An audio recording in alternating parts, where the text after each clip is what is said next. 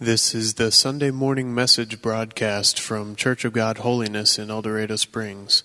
I hope that you've been just encouraged by our time so far in this service, and I just sense the camaraderie of God's people scattered around, and I am just so blessed to be here today.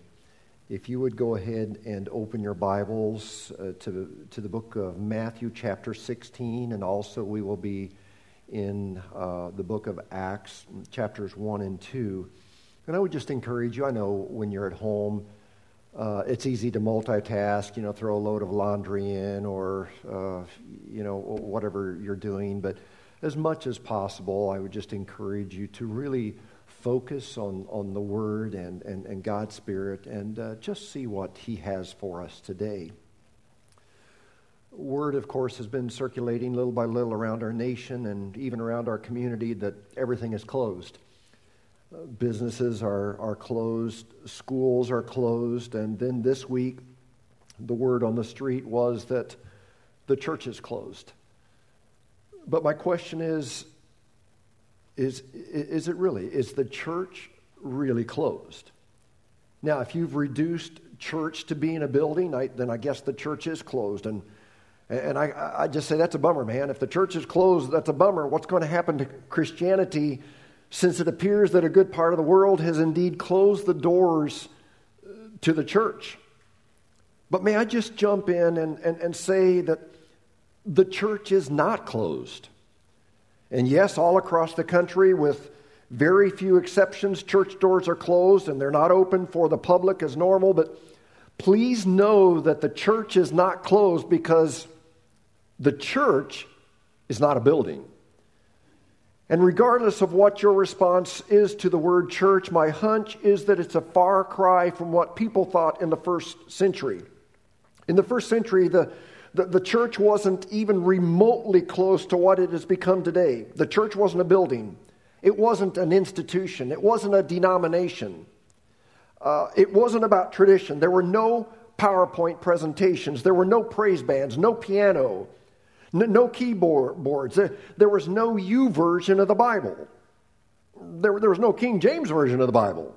In fact, this kind of messes with our minds a little bit, but there were no Bibles at all. From the very, very beginning, the church was a movement. And it was a movement that centered around an event that pretty much only gets talked about once a year. The church was launched around the historical event that we call the resurrection of Jesus Christ. Now, to help lay the foundation for our lesson this morning, I want to give you a little Greek lesson. Most of you would know that the New Testament was originally written in Greek, and actually it was called Koine Greek, and is different than modern day Greek. But there's a word in the original Greek language of the New Testament that is found 115 times. Many of you have heard this word. It's the word ekklesia. In fact, wherever you are, I want you to say it together with me on the count of three. Okay, it's ekklesia. 1, 2, 3, ekklesia. You know what? I sense some of you didn't say it. You just rolled your eyes because it thought it would be weird. So I'll give you one more chance, okay? We're going to say the word ekklesia together on the count of three. 1, 2, 3, ekklesia. Now, what does ekklesia mean? Well, ekklesia is the Greek word that most Bibles have translated church. But I want us to know that the word ekklesia doesn't really mean church in the sense that we have come to understand church. When the church or the ekklesia was launched in the New Testament, it was launched as a gathering or an assembly. We could maybe just call it a movement. But something terrible happened in history. The concept of the New Testament ekklesia changed. As time went on, a transition took place. The concept of ekklesia transitioned from the idea of a movement to a building. It went from a gathering to a religious hierarchy. And the little Greek word ekklesia, meaning a gathering or a movement, evolved into something drastically different. And this change basically was represented by a German word. And I did some research on this word. And this change from the original concept of ecclesia being an assembly or a gathering or a movement was represented by the English derivative of the German word Kirche. And this German word for church literally means the Lord's house. And I'm not going to bore you with all of the history, but essentially within just 300 years after the birth of the church, ecclesia, that carried the idea of a movement, had transitioned to the idea of church being a building, and we call it what? The Lord's house. And as spiritual and as wonderful as it sounds to say, well, I'm going to the Lord's house today, that very incorrect linguistic translation resulted in some horrible theology.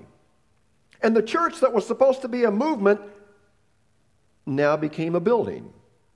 Even if it did sound good that we call it the Lord's house. And here's what that led to. A whole lot of control in the church. A hierarchy developed that began to control, and whoever controlled the building controlled the church. And whoever controlled the building controlled the Scripture. And whoever controlled the building and controlled the Scripture controlled the people. And even in some segments of Europe, whoever controlled the building and controlled the Scripture and controlled the people also controlled the government. And so what began as a movement of spreading the gospel around the world became a very insider-focused, a ritualistic, and even in some cases immoral, destructive, selfish organization that had a very distorted view of the original concept of ecclesia, which again was to be a gathering or a movement. And I believe that distortion that began in 300 AD is part of the reason why some people continue to turn their backs on the local church, because now the church is more organization-centered. It's more building-centered. It's man-centered, rather than being centered around the fact that Jesus had resurrected from the dead. Well, that was the bad. But then something good happened in the early 1500s. A man came to the forefront in England by the name of William Tyndale. William Tyndale was a linguistic scholar. And during that period of time, regular people like us had no access to the Scriptures, and people had to go to a cathedral and listen to a priest read from a translation of the Scripture that included Latin words that the common person could not understand. And here's what takes place when you only have a select few that can read and understand the Word. There's no accountability. And so those few people begin to control and manipulate the truth. Well, William Tyndale decided he had enough of this, and he felt it was time to translate the Bible from the original Hebrew and Greek text into English, which would open the door to millions of people having access to the truth of God's Word. Well, as you can only imagine, the church leaders who had grown powerful, because remember, those few who had access to the Word of God controlled the church, they controlled the people. So when William Tyndale set out to get the Scriptures into the hands of common people, the leaders were furious. And because of that, William Tyndale became an outlaw. He had to leave England to save his life. He fled to Germany, where he continued to do his translation work. And thanks to Gutenberg, who had invented the printing press nearly 100 years earlier, Tyndale was able to begin mass production of the Bible in English, and he began to smuggle them back into England. And suddenly, the average person had the means to possess a copy of the Bible in a language they could understand. Well, Tyndale was eventually betrayed by a friend, and he was brought back to England, tried for being a heretic. They proclaimed him to be the number one enemy of the church, and here's what they did. They hanged him. And if that wasn't bad enough, they were so mad, they decided to burn his body as a double punishment to make a statement. And remember who did this? This was done by the leaders of the church.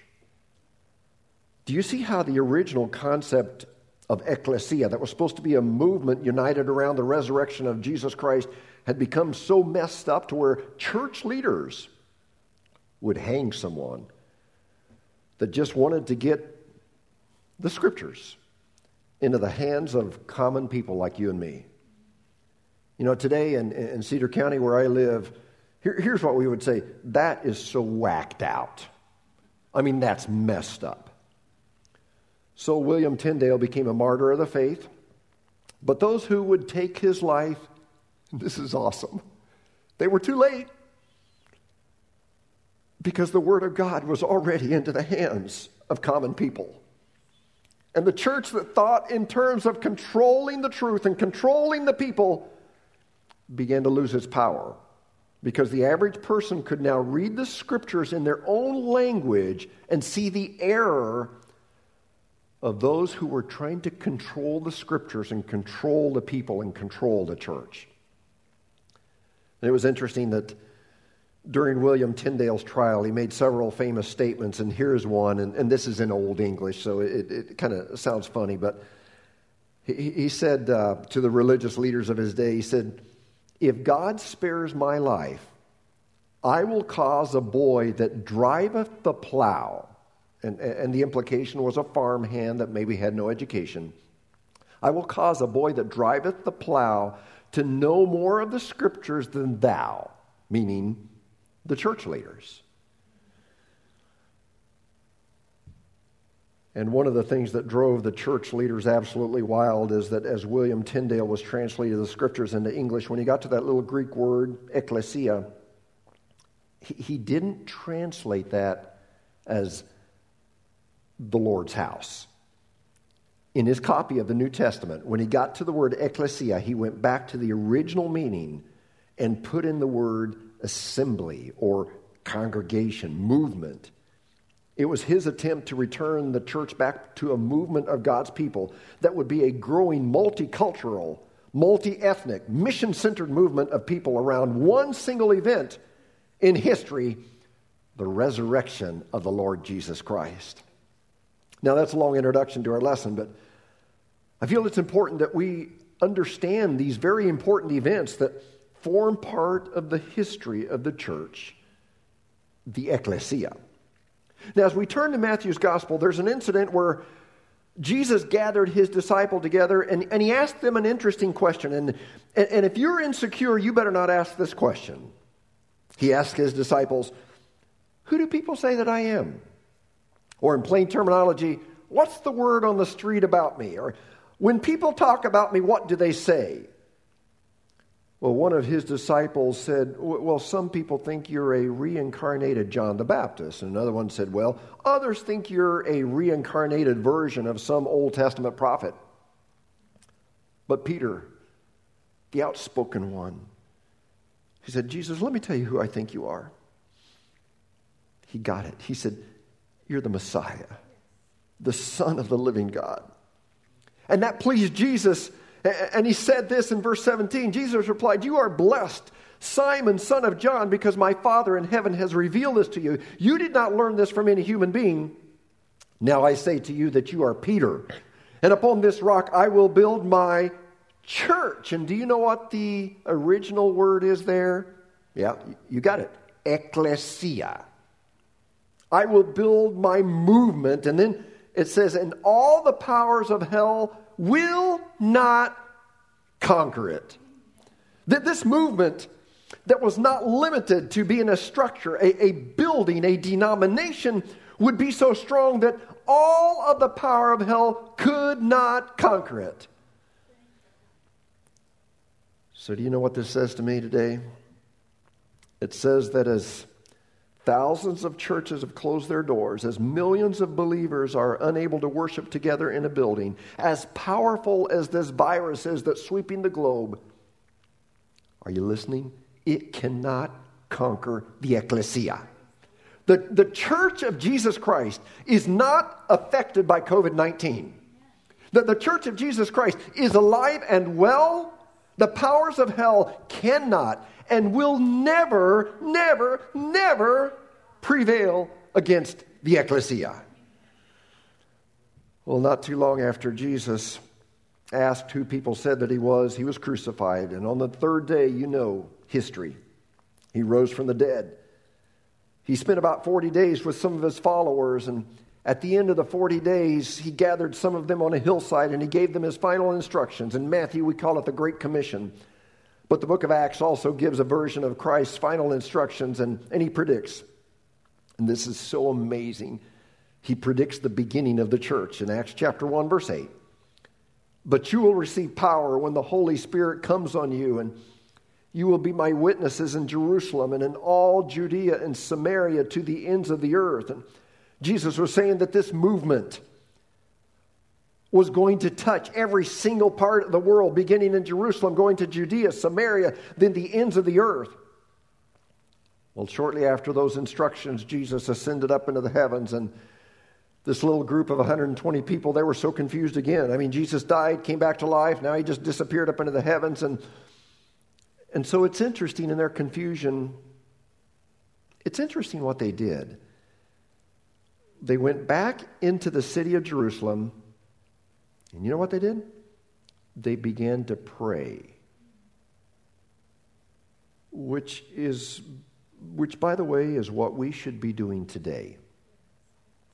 I wonder if we spent as much time praying as the time we spend on social media, the time criticizing our leaders or criticizing others that we think are underreacting or others that are overreacting. I wonder if we would spend as much time on our knees praying if this horrible pandemic might already be in the distant past, if we would have prayed like the early church.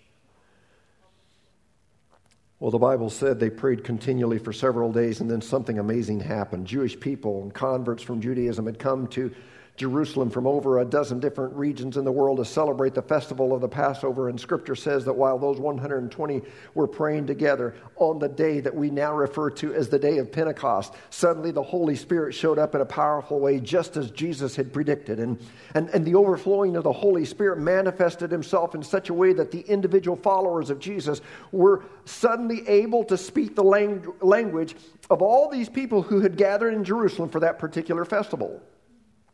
And there was all this excitement, and people were saying all kinds of things. Some were saying, hey, these people are drunk. But others were saying, no, look at your watches. It's still early in the morning. They're not drunk. And listen carefully. They're speaking my language.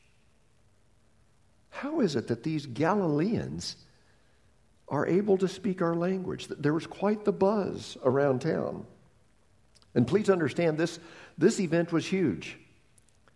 The day of Pentecost was significant for several reasons, but one is that it showed that the gospel was not just for one culture or one language, but the church was a movement that would be multinational, it would be multi-ethnic, it would be multicultural, just as Jesus predicted, to Jerusalem, Judea, Samaria, and the ends of the earth. And this is such an important part of the understanding of Christianity. These first century believers were not simply teaching what Jesus taught. Christianity isn't about embracing a teaching. Please get this. Nor is Christianity about going through the doors into a building that today we call church. If that were the case, then closing down church during the coronavirus crisis would close down Christianity. Now, once again, so you get this embedded in your mind. Christianity from the very outset was a movement centered around a person and an event in history called the resurrection. And so Peter preached Christ crucified, raised from the dead. And that right there was the opening sermon on the opening day of the church, the ecclesia of Jesus Christ. But here we are in 2020. Most of us fail to understand the word church, because when we say word church, you know what we think? Yeah, I go to that church down the road. Or, for us, I go to the Church of God Holiness there on Park Street. Or, yeah, I haven't been in church for a while. Or I need to get back into church. Or, I don't like my church. Or I do like my church. Or yeah, church is shut down because of the virus. I'm just telling you, on the opening day of the church, those statements would not have made a bit of sense, because the church was a gathering of people centered around the person of Jesus Christ, who had resurrected from the dead, and there was a power that would thrust that message, the gospel, to the ends of the earth. And then Peter said something that I found very interesting in Acts chapter 2, verse 38. Peter replied, "Repent, be baptized, every one of you, in the name of Jesus Christ, for the forgiveness of your sins, and you will receive the gift of the Holy Spirit. The promise is for you and your children," and listen to this little phrase, "for all who are far off, for all whom the Lord our God will call." Do you know who the all who are far off is? Yeah, it's you. It's me. It's our children. It's our grandchildren. And this was Peter's way of saying, this isn't just a Jerusalem thing. This isn't just something for conservative Midwesterners. This movement, this message, and all the supernatural power that was there on the day of Pentecost, it was for Peter 2,000 years ago. It's for us as well. It's for our children. It's for our grandchildren. It's for all who are far off geographically, far off in the calendar timeline. This is a gospel that will reach people who haven't even yet been born in places that don't know anything about Jesus. Well, then after Peter's message, they had their first altar call, and I don't know about you, probably most of you, at least if you grew up in this part of the world, you grew up with altar calls, and revivals would come to town, and the song evangelist would sing, "Just as I am," or seemed like on the last night they would get to the one that always scared me half to death and almost persuaded. And it seems like there would always be a scary story, somebody going out and being hit by a car, and the pastor would literally try to scare heaven into you and hell out of you. And some of you know those days, but at this gathering where Peter was preaching, they didn't sing a hymn.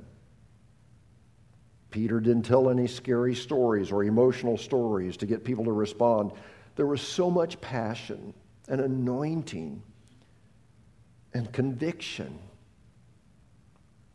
That was what I prayed as we approached today, that even though our buildings are empty, I prayed that there would be so much anointing and passion there where you're watching it.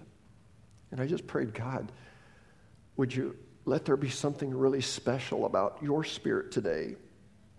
And look how the crowd responded in Acts chapter 2, verse 41. Those who believed what Peter said were baptized and added to the church. Remember, the church is a movement. Added to the church about 3,000 in all. I was just thinking about this. Do you know how long it would take to baptize 3,000 people today, especially if all the families had to shoot a video with their cell phones? Can you imagine that? And can you imagine the talk around town? I mean, this wasn't a huge city in those days, so 3,000 people suddenly converting to Christianity was big. You see, from the very beginning, the church was founded on a big God. From the very beginning, big things happened. From the beginning, there was big power.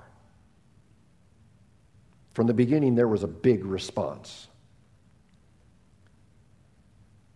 And 2,000 years later, do you know what the common denominator is for all Christians around the world? It's certainly not the way we worship.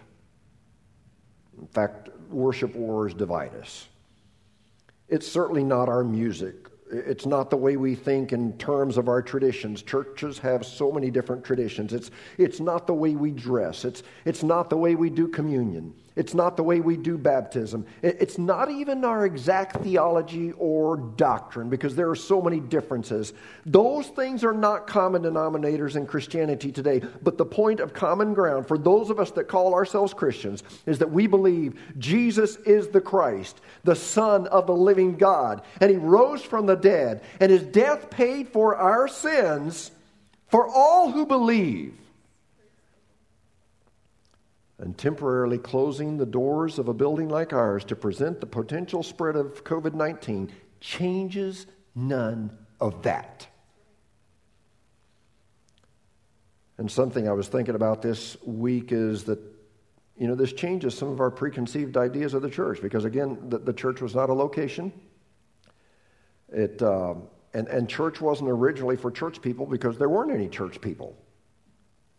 That kind of messes with our minds, doesn't it? It wasn't about a tradition or style, traditional versus contemporary versus blended. There was none of that. There was none of this saying, we've never done it this way before, because they hadn't done it before. But there is a power to the gospel of Jesus, and that power is continuing to take the gospel to the ends of the earth. And since the opening day of the church, there have been missionaries, there have been Bible translators, there have been evangelists, there have been Bible smugglers, there have been people who have served, people who have taken care of the poor in the name of Jesus. And these people understood that when the Holy Spirit came on the day of Pentecost, the Holy Spirit was then available to every single human being who would embrace the message of Jesus. In fact, down through the ages, there have always been people who have gotten that. And you know what I love about many of you that I get to gather with every Sunday is that you get this. And I'm so grateful for that. And even though today, in our effort to control this pandemic, we're not having service in this building, and I'm missing the fellowship with you. You miss the togetherness. I even get the feeling that some of you are having withdrawal because you don't have your normal fix of donuts that we make available for you. And it was really tough. I did my best. I tried to personally eat all of the 10 dozen donuts that we have here by myself, but actually I didn't quite do that. But I love the fact that you get it. You understand. Yes, we miss our routine, but you get the fact that you are the church. You are the ecclesia. And when you text someone and lift their spirits, you're the church. And I never dreamed that I would say this in church, but when you take someone a roll of toilet paper in the name of Jesus, and we had some people do that this past week,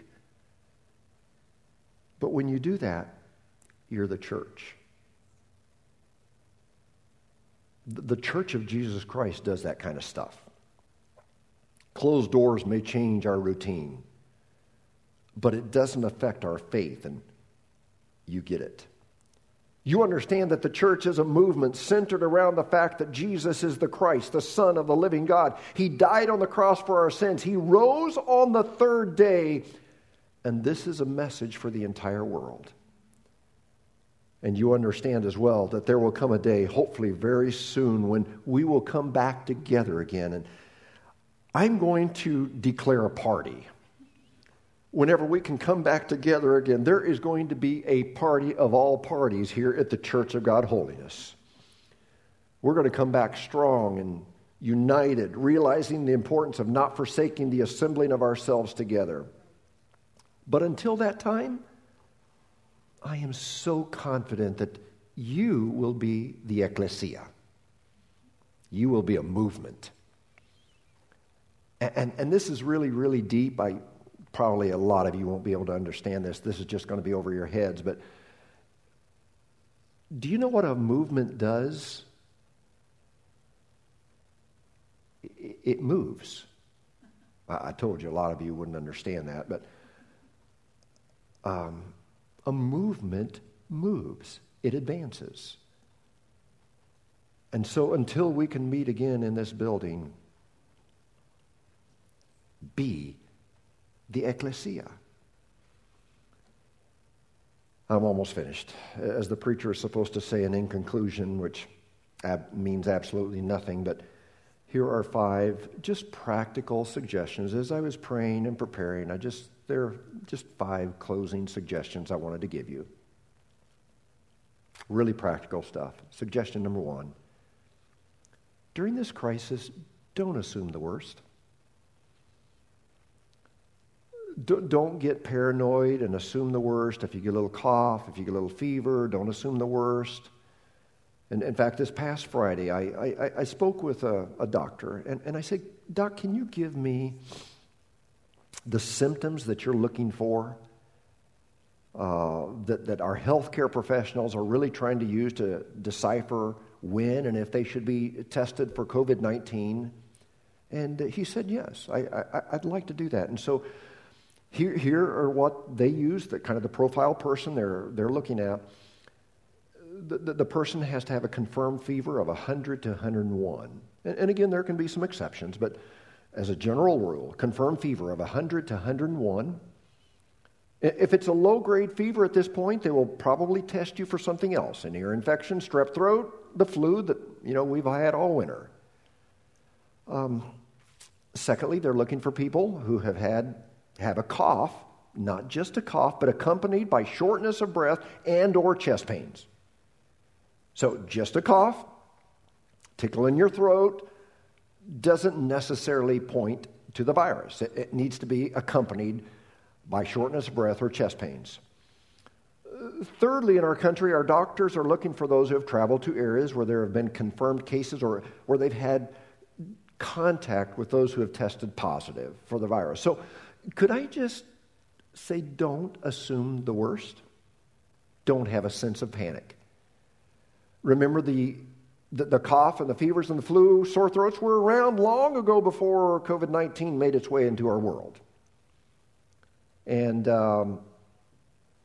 just for your information, and I received permission from a doctor to say this, there are no confirmed cases in our county as of this point. I know there have been a lot of testing, and there may be some positives in the future. But as of today, to my knowledge, unless things have changed in the last 2 hours, there are no confirmed cases in our county. Suggestion number 2.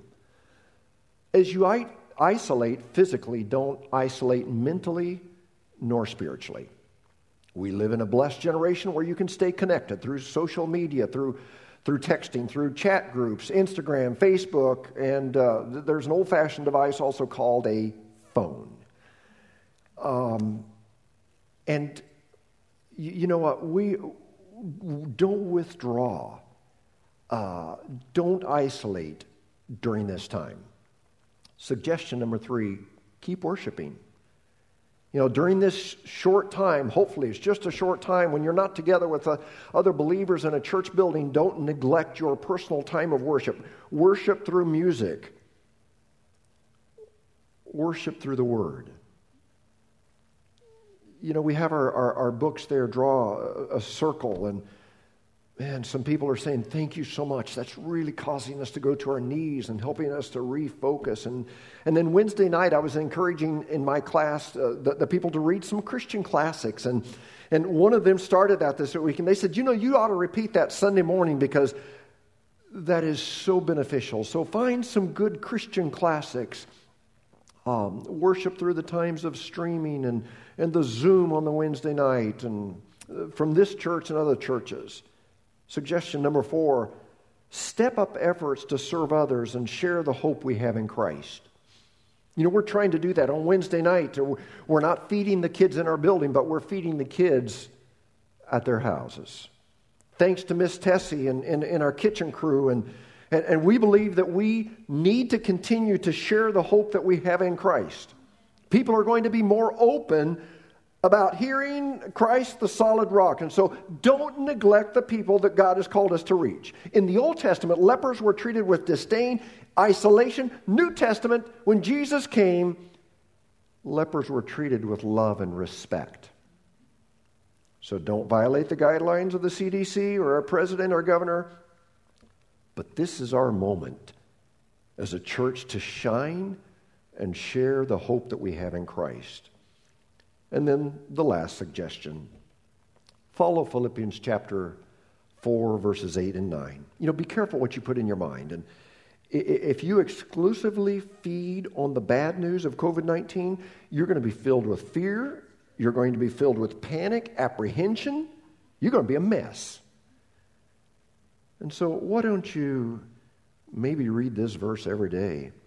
Finally, brothers, whatever is true, whatever is noble, whatever is right, whatever is pure, whatever is lovely, whatever is admirable, if anything is excellent or praiseworthy, here, listen, it says, think about such things. Whatever you have learned or received or heard from me or seen in me, put into practice. And what will be the result when you fill your mind with this? And the God of peace will be with you. So if you're filled with apprehension and fear, anxiety, there's the formula right there. Fill your mind with these things. So it's a new world for us. But I believe the Church of Jesus Christ has some bright days ahead. So could I just, before I pray, could I just encourage you? Be the ecclesia. Be a movement centered around Jesus Christ and His resurrection. The church, the ecclesia, is alive and well. Let's pray. Oh God, thank you for the hope that we have in Jesus Christ. And I know it's so easy for us to just focus on the bad, and there's a lot of bad. But Lord, I pray that we would also take time to just fill our minds with those things that are true and noble and right and pure, lovely, admirable, excellent, praiseworthy. Let us think on those things. Lord, give us wisdom as a church. Help us to stay in touch with the healthcare system. But Lord, I pray that we would also, even more than that, stay in touch with you. That we would receive our orders from you. And God, I just pray that this week would be an amazing week where we can be the church, the ecclesia, where there's a movement where we can serve others. And we're not just going to barricade ourselves in, but Lord, we're going to serve. We're going to serve the people that you've called us to minister to. Thank you for this time together. Bless those that have tuned in. Lord, help them to have a great afternoon together as a family. And this week, Lord, let us just hear from you. In Jesus' name. And everybody said, amen. May the God of peace fill you with that peace today. Thanks for joining us. You've been listening to the Sunday morning message broadcast from Church of God Holiness in El Dorado Springs. Our messages are archived at www.eldochurch.com, or to order compact discs or DVD videos of the messages, call the church at 417-876-2200. Thank you for listening.